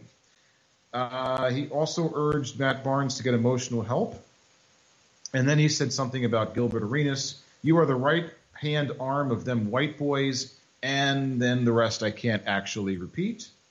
Let's see. Then he went on to attack Stephen A. Smith, saying, Stephen A., you bald forehead. A bald joke. So difficult to come up with. Thinking you tough, talking about, they can come see me. Well, meet me in Seattle where you can have mutual combat. It'll look like you had a toupee on the front of your head. And then he said to Skip Bayless, who I don't know if Skip Bayless was I don't know how Skip Bayless was part of all of this. But he said, Skip Bayless, thanks for the pass, I guess. I ain't getting no pass from your co-host when you was letting this punk motherfucker talk about a teenager. I had to endure you talking about my mama's son like that, bitch. So he's mad at Skip Bayless because Stephen A. Smith said some negative things about him, and Skip Bayless didn't stop him. So it's just on and on. Michael Jordan is involved. It's just what it looked like to me. Can you say a couple more things again, like you just said? No, I got. Come on, please. No, I can't. Come on. I'm going to say bitch ass motherfucker. Yeah, go. Oh, hold on. Now I have to get the quotes again. I didn't realize I'd have musical accompaniment. Gotta have some LL going on here. Come on. Let's go back to what he said about Steven Jackson. Steven Jackson, maybe you can put that motherfucking blunt out and pull your pants up on your ass and put that rag down, act like a grown-ass man instead of a little-ass boy. And then he said about Gilbert Arenas, you're the right-hand arm of them white boys. and I can't say the rest of it. Stephen A., you bald forehead, thinking you tough talking about, they can come see me. Well, meet me in Seattle where you can have mutual combat. It looked like you had a toupee in the front of your head. And finally, Skip Bayless, thanks for the pass, I guess. I ain't getting the pass from your co-host when you was letting this punk motherfucker talk about a teenager. I to endure you talking about my mama's son like that, bitch. So anyway. Holla at your boy, Mr. Cutie! Yeah. So as I said, he decided to attack pretty much anger, everybody. baby. Pretty much everybody that he could think of. So, Love it. That's all great. I got for you. That was awesome, brother. Look at me. That's terrible. I just called you brother. Thank you. I feel so dirty. Yeah, we are. That's just poor taste by us. Sorry. We apologize to everybody listening. That was the poor taste section of the Honchos right there. But it's LL, baby. Come on. Oh. LA, man. LL, baby. I said LA. Ugh. Getting old. See, that's why I shouldn't. So white guys shouldn't play rap. That's just, we shouldn't do it. It's just not us. It's not real. It's not, you know. And we try to keep it real here on the shows. We do try and keep it real. Here on the shows of the Han variety. Should have played some, what was it, the kid who sang Ice Ice Baby? That's probably more our style, right? Oh, good old Robbie Van Winkle, otherwise known as Vanilla Ice. Yes. All right, buddy. Let's sip from the hardwood here and onto the diamonds here. So Pujols is a Dodger. How you feeling about that? I'm glad he's working. I'm glad he's found a home. See, that's well said. Not most people will say that. I'm glad he's working. I don't lose any sleep over the fact that whether he's working or not. If he wants to play, let him play. But he's got to accept the fact that if he doesn't have the skills and a team determines that he's not going to be able to help him, it's time to go. And I know it's hard for us to say, or it's easy for us to say it's time for someone else to go. But hey, if the Dodgers want to sign him and he's working and he can be productive, it's, when you can do what you want to do and still get paid to do it, and somebody will let you do what you want to do, guy gesund.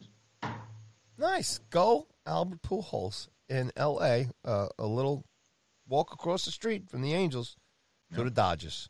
And it'll be nice if the Dodgers win it all again to see him win another ring. All right. Speaking of California baseball, is Oakland going to leave? Are the A's going to be out of there? Yeah, going to Vegas, baby? By the way, do you have? Well, that's one of the possible landing spots. Do you have the A's song there for you? Let me whip that up here for you. Hang on a second, because this is very important. But your general thoughts on what's going down here or what may go down here. Well, you've got the Raiders and you've got the Warriors who've left Oakland. Now, if the A's do, the Bay Area will be left with nobody. And the idea that Oakland, after being in Philadelphia and Kansas City, would leave again. I mean, they have rabid fans, great fan base. It's such a part of the city. I can't imagine. It's like the Pittsburgh Pirates leaving Pittsburgh. And I know that Oakland plays in a real shithole, the Oakland Coliseum or whatever it is they call it these days. Well, they have for a long, long time. Yeah, and I know it's all about getting a new stadium, but I hope they don't leave. I imagine, deep in my heart, I believe they're not going to leave. The city will get this done. They're not going to blow it like they blew it with the San Diego Chargers. Different cities, obviously. But I think they're going to stay. But, it's a very real possibility they could leave. Oakland is one of the possible relocations. Here's where else. Rob Manfred, what a dope that guy is. Portland, Vancouver, Nashville, Charlotte. Oh, and Montreal. Wouldn't that be rich? Montreal. But only. I'd be great for this people in Montreal. They'd have to call themselves the Expos again, though. Yeah, not the A's. Yeah, the A's would not exist anymore. The Montreal Athletic Expos. No, it would have to be the Montreal Expos. If that were to happen, they should go back. Same uniforms, same color scheme. Bring the Expos back. Yes. And maybe, just maybe, they can play an old, what was it, Jerry Park, just to get the feel of playing in an old shitty stadium again. They leave one shitty. They might have actually demolished that stadium, but hey. See, now, I hope they stay. I mean, I think the organization has to do what it has to have a facility. Look, they're competing with the Giants. I mean, the Giants got a new ballpark. The 49ers got a new ballpark. You know, you've got the Warriors there playing. They're fine. You know, San Jose's, the Sharks have their arena and everything else. You'd hate to see it, but, you know, if they were going to move, I don't like the Raiders, the Oakland thing, but I get it in terms of going to Vegas. Right. But you're trying to think of baseball towns. I don't think Vancouver or Portland are baseball towns. I like Nashville. I think they work in Nashville. A whole rebrand. You know, another or Charlotte. Yeah, the Charlotte's Nashville. Boring. Nashville's got, you know, they do a great job with the Predators and the Titans. Yeah, and the Titans too. I can see it more there. Just tie it all in, baseball, and yep. Give me another reason to go to Nashville besides the music and hockey and you know. But yeah, you know, this is more. You know, we really gotta have a show in Oakland and find out what the fans feel like. Sure.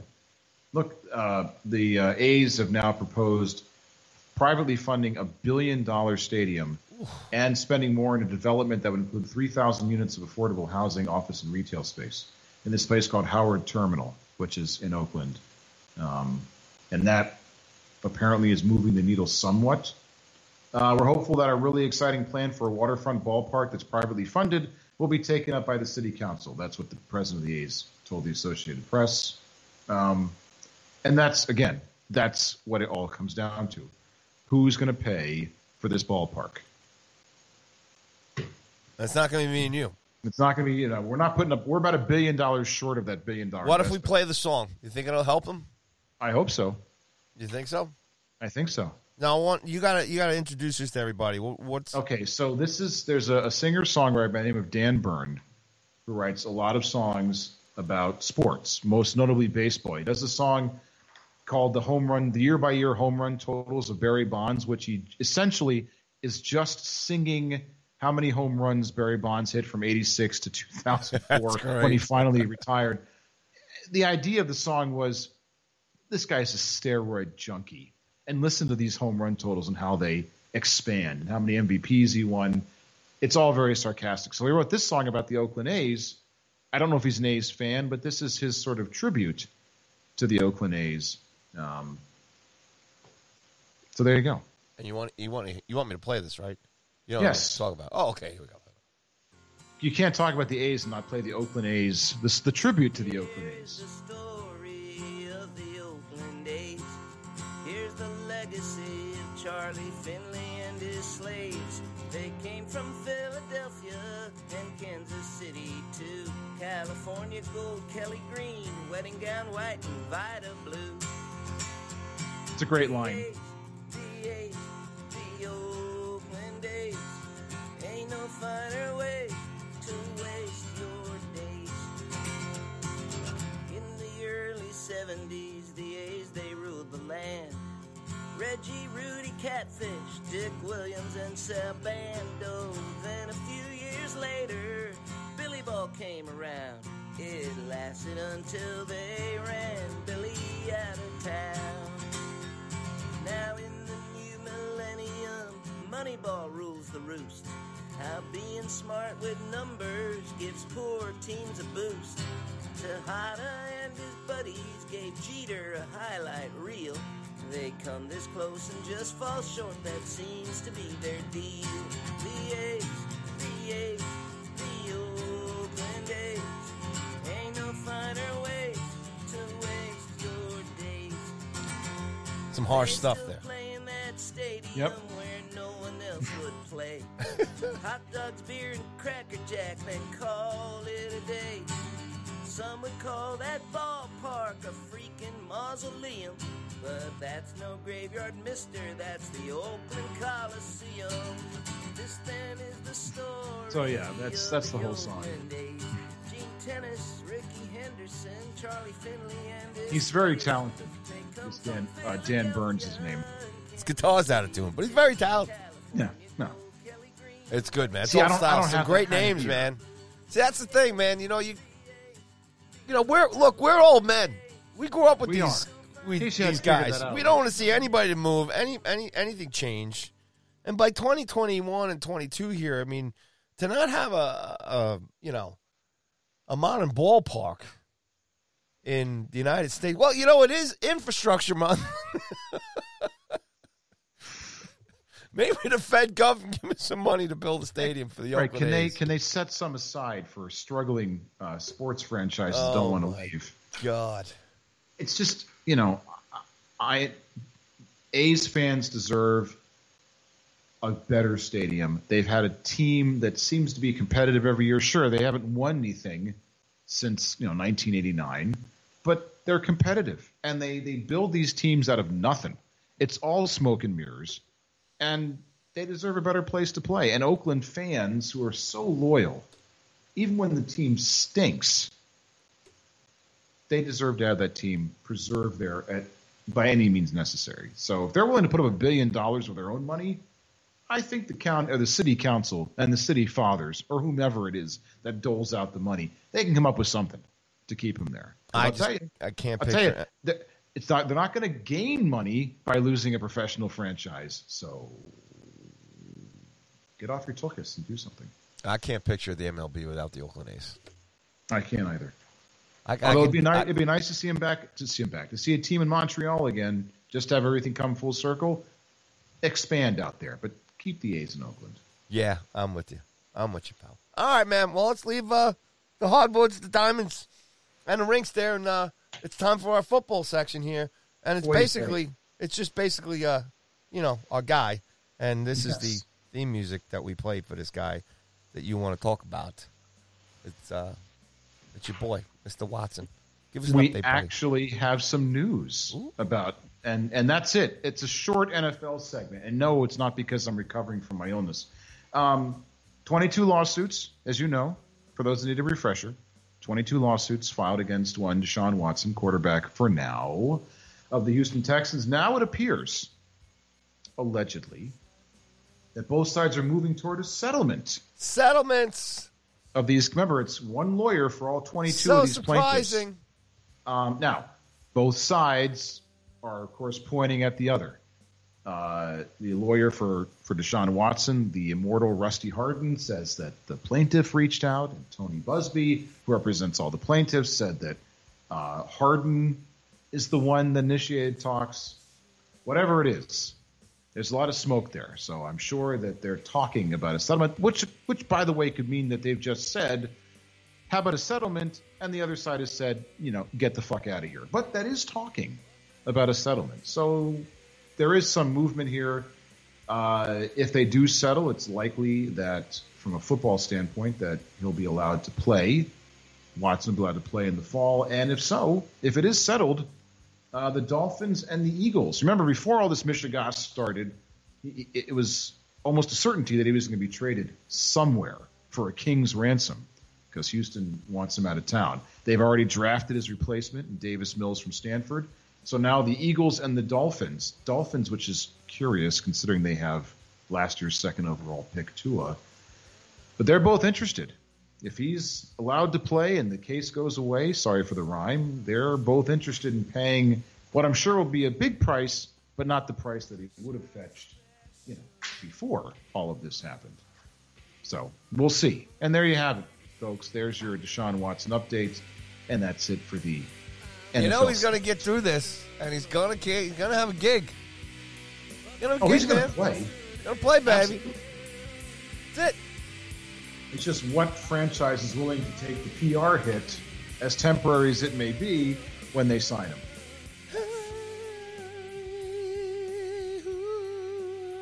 She's running out the door. Those are the lyrics. I just want some more news because I like playing that song. Yeah. Tonight's NFL segment was brought to you by the good folks at Radiohead. Thank you, Tom York. Thank you, buddy. Good days. Thank you, Tommy. Good times there. Good times. Good times indeed.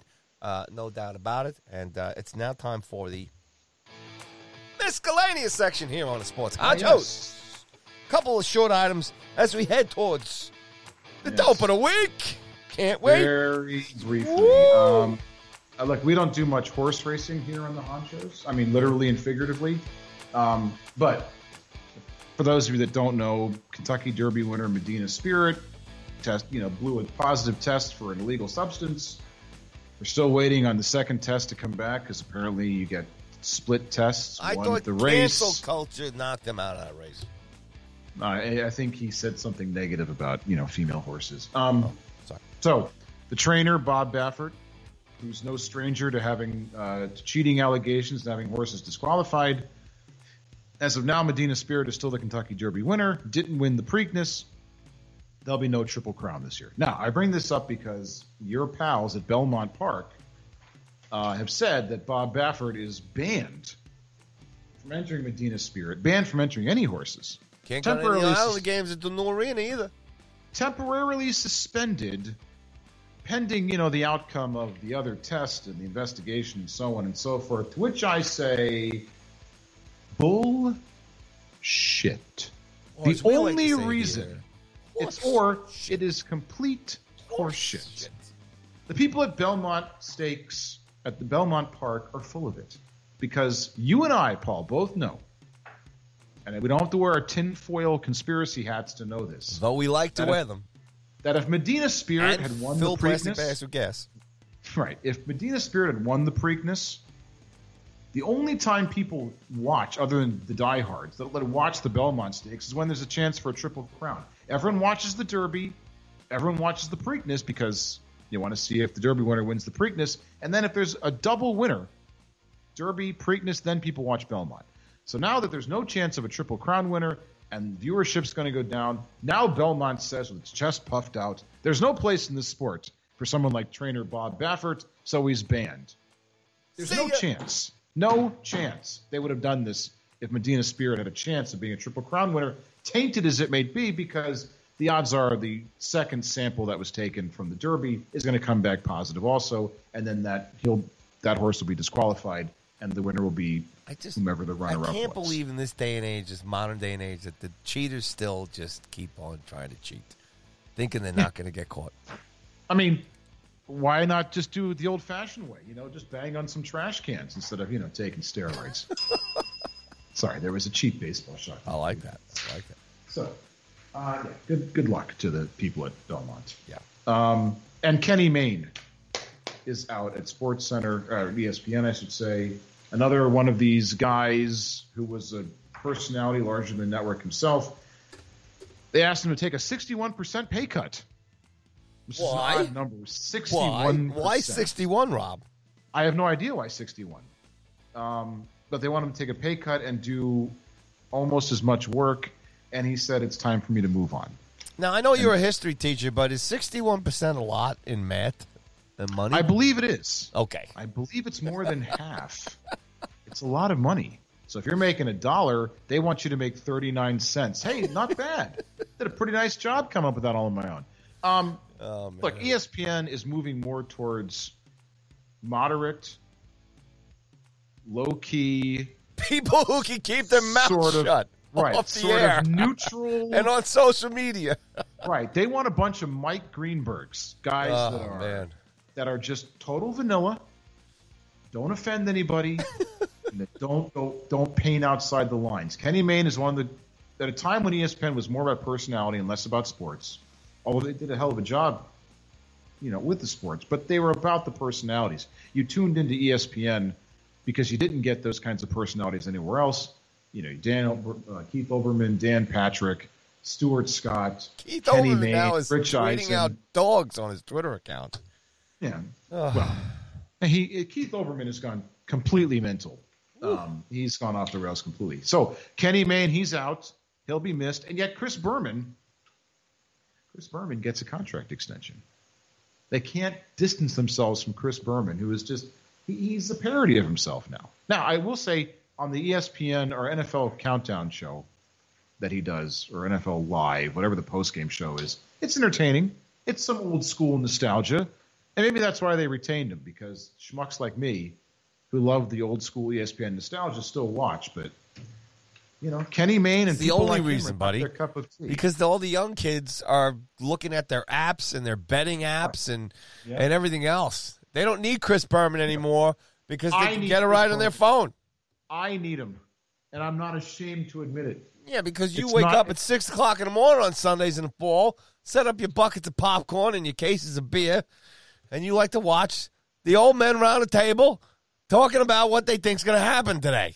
By the way, you gave me way too much credit. At my age, at this point in my life, beers, plural, that's a lot. And I wouldn't say it's exactly a bucket. Maybe a solo cup, but not a bucket. No, I said a bucket of popcorn. It's a barrel of popcorn, isn't it? Whatever. It's a large container of popcorn. Oh, Face man. first, my popcorn. Too much. Good stuff. All right.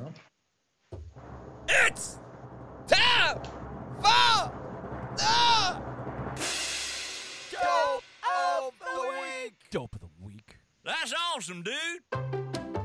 That's right, folks. Even after a week off, the Gags Gang and I still spend countless hours each week in the basement of the Go Sports Media Complex to come up with each week's winner. You, Mr. and Mrs. Podcast listener, for absolutely no reward save for our undying respect and gratitude, help pilot the show by nominating a Dope of the Week yourselves. Use the hashtag DOTW on Twitter, at Cuthbert Live, at Bitter and Rage, at Sports Honchos, at Go Sports Media Co., or any one of the four or combination of them.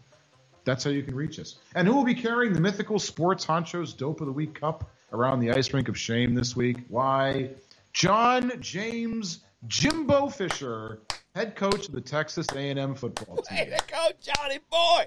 Now, some may think that Coach Fisher is the DOT dubs for his nickname, but no, it is for something even more cringy and uncomfortable. Recently, at a Houston Touchdown Club dinner, Fisher was asked by a booster what was the key to beating Alabama and head coach Nick Saban, quote, other than Saban finally retiring. Fisher responded with this gem: we're going to beat his ass even when he is there. Now, this response drew a lot of yucks, some nervous laughter as well, but from this guy, it has drawn mostly criticism. Now, look, I understand the need to rally the fans and stir up excitement with the boosters. I know this from my years and years of experience as a college football coach.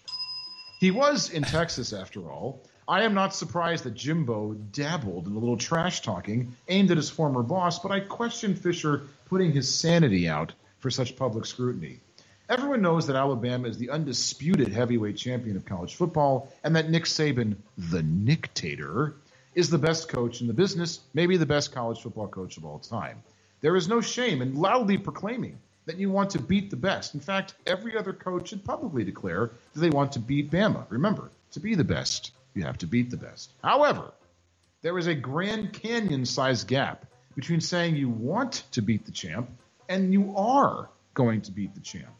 Saban knows everyone is gunning to topple his empire. To say otherwise would make you a liar. But he does not want anyone saying he can actually do it, not in public anyway. That just makes him angry. And you would not like him when he's angry. Now, maybe, just maybe, Fisher said this because he is close to cracking the Saban code. Maybe he is saying this after several tense games that came down to a last-minute score or amazing defensive stop at the goal line. Well, friendos, before you start gnawing on your fingernails, here is how much of a barn burner these A&M Alabama games have been. 2018, Alabama 45, Texas A&M 23. 2019, Alabama 47, A&M 28. 2020, Alabama 52, A&M 24. If you're keeping score at home, that is 0 for 3 for Fisher against Saban, and Alabama has just squeaked by A&M 144 to 75 in those three games. In fact, since 1942, when these two teams started playing each other, Alabama is 11-2 all time against the Aggies. In 1939, A&M won the national championship. Not bad. Since then, Alabama has won 14 national championships. What has A&M done during that time span? Well, they were ranked as high as 4th once. So, yeah. Zooming out even wider, we see Saban's unbelievable 23-0 record all time against his former assistant coaches, and Alabama has outscored those teams 980 to 397. Close. Fisher was Saban's offensive coordinator at LSU from 2000 to 2004. So Jimbo not only stepped on the hornet's nest here, but he stomped on it repeatedly and backed his car over it. Cannot wait for this season to start. The line for their upcoming game this season should be Bama by 50-plus with the over-under of 100. One thing Fisher does have over Saban is he certainly knows how to fail and fail spectacularly. Now, Saban, to his credit, had a measured response to Fisher's comments. And why not? Saban was just swatting away Fisher's impotent challenge like he was brushing a gnat off that fabulous straw hat of his. Let's take a listen to how Saban responded. Your friend Jimbo said yesterday that at some point while you're in Tuscaloosa, he was going to beat your butt. That wasn't the word that he used, but did you have any response for that? In golf? I think he meant on the football field. Well, I'm sure there'll come a day, But is that what he's talking about? Football? He was talking about football. Oh, he was? Wow. It used to be on my noontime basketball league, I guess. We're no longer partners, when it comes to that. Coach. Now, they have a really good team, really good program, and, they're getting better and better all the time. And there's a lot of challenges in the SEC, and they're certainly one of the up-and-coming programs. And he's always been a great coach, did a great job for us when he was with us, and he's had a great career as a head coach. So, it's going to be a challenge for us, no doubt, when we have to play him. So Saban is funnier and a better trash talker than Fisher. Excellent. That was excellent. In addition to being a better coach, Fisher has no chance. Saban just beat him up, took his lunch money, and gave him a chocolate swirly on the way out. So, Jimbo, my friend, for not understanding how trash talking truly works, for not bothering to read even the Cliff's Notes version of your school's football history, and for making your team 0-1 without playing a single down, you are the Sports Honcho's Dope of the Week. Congrats, Jimbo. Your certificate is in the mail. Jimbo? I thought it was Johnny. John James Jimbo Fisher. Oh, okay. You got Johnny Jimbo. Way to go, Jimbo, Johnny. Beat them Bama butts one of these days. Yes, one day, long after Saban is retired, presumably. I'll tell you, man, talk about put yourself He doesn't look out like there. he's retiring anytime soon, buddy. No. Nope. No, not a chance. No. I mean, there's nobody in the world that can beat him, really. Nope. And now that Lawrence is out of Clemson. Jimbo Fisher. Lawrence is out of Clemson. It's done. This is it. I mean, you never hear Dabo Sweeney, a guy who was, beaten Alabama and has won a couple of championships of his own, saying anything about Nick Saban. And here's this Jamoke, who has yet to score 100 total points. How do you spell Jamoke? I don't know. J.A. Moke, who has yet to score 100 points total against Saban while coach at A&M. Running his yap, saying we're going to beat his ass. I don't care if he was joking, saying it humorously. You just don't do that. That's be like you saying you're better looking than me. That's crazy talk. Only Stevie Wonder Oh, thinks I'm better looking than you. That's why I hang out with Stevie Wonder. oh man. Love you, Stevie. Just kidding. He's not driving you to get gas tomorrow, is he? Might be a better driver than some of the other drivers I faced out here. Oh, my Lord. Oh, my Lord. Good stuff. Good luck. Roll Tide, baby. Go Roll over. damn Tide. Roll damn Tide, man. How many days until training camp football? What's the story, buddy? You okay over there? They've already had the spring football game, so we're right around the corner. Oh, man. Won't be long. But we need to take our time. It's just starting to get warm, man. We'll be around. The chill is finally gone. We'll be around for college football season, so we'll get here when it gets here. Oh, look, what a surprise. Game 3 going into overtime. Buckle up, 2-2. baby. Buckle up. Hurricanes up 1-0 on the Preds. The Jets and the Oilers are underway. And great series up there in Colorado, St. Louis and the Avalanche, man. It's good stuff. Whoever comes out of the Washington-Boston series, whoever plays them has a distinct advantage. Those teams are going to be they're just going to beat the snot out of each other. So, dude, you know what we want. Look, as a Ranger fan, I'd like to see the Islanders knocked out as soon as possible. But everybody wants the Caps and the Islanders. Come on. I want to see it only because I can't stand the Penguins. I'd like the Islanders to take care of them. If we make it past Boston, I would like to not have to play the Pens again. Not that the Islanders are any great shakes, but it's the lesser of two evils. All right, before we go off air, who's scoring for the Caps in overtime? I'm going to take Manta. Who's scoring? I'm going to take Wilson. Ooh, Tommy Wilson. Tommy Wilson, baby. After he beats the shit out of some guy, skates over his face. After he Godzilla New York. Oh, good stuff. Well, look, buddy, it's been great having you back, man. It's great to be back. We missed you, buddy. And fully rehydrated. Yes. Good to be back. It is. Very good to be back. All right, folks. As always, we can't thank you enough for tuning in, listening, subscribing. And we apologize for not being here last week, but, you know. Sorry. Sometimes you get the poops. It's all my fault. And you got to take a break. Rob had to take a break. You can always call us. But we roll on here. Standing by. Sports Honcho's World. Thanks to the Dean Blundell Net, as always, too. And Rob, as always, say goodnight to the peoples. Hey, everybody. Thanks for listening. Thanks for, being concerned about my welfare, but I am back and better than ever. And we appreciate you listening. Rate us, review us, subscribe, follow, all those things. You're the reason why we do this, and we appreciate you more than you know. So this weekend, be nice to each other, be safe out there, and as always, peace. Well said, my friend. Honcho's out!